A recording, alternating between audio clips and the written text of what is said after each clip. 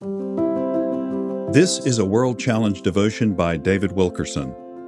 God's provision and unconditional love.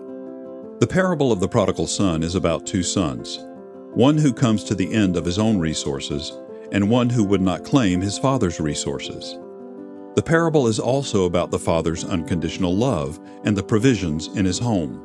The younger son went to his father and said, "Give me the portion of goods that falls to me." Luke chapter 15, verse 12.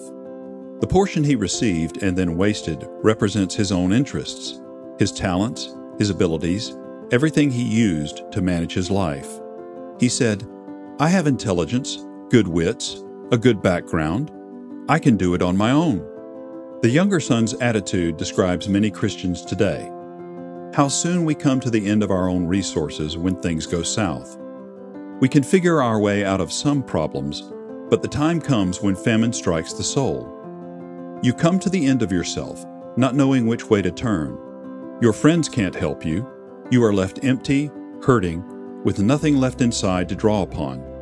Your fight is gone, and all that remain are fear, depression, emptiness, hopelessness. Are you still hanging around the devil's pig pen, wallowing in emptiness, starving to death?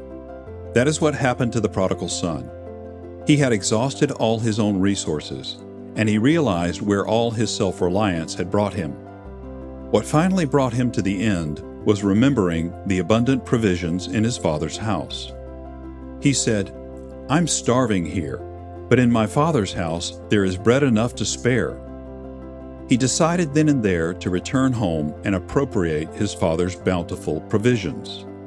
Nothing in this parable indicates that the prodigal came back because of love for his father. True, he was repentant. In fact, he fell on his knees crying, "Father, I'm sorry.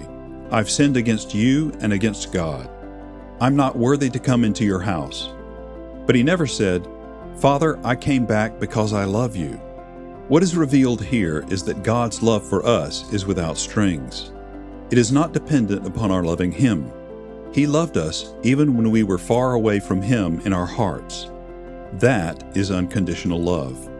Behold what manner of love the Father has bestowed on us, that we should be called the children of God. 1 John chapter 3, verse 1. World Challenge, transforming lives through the message and mission of Jesus Christ. Visit us online at worldchallenge.org.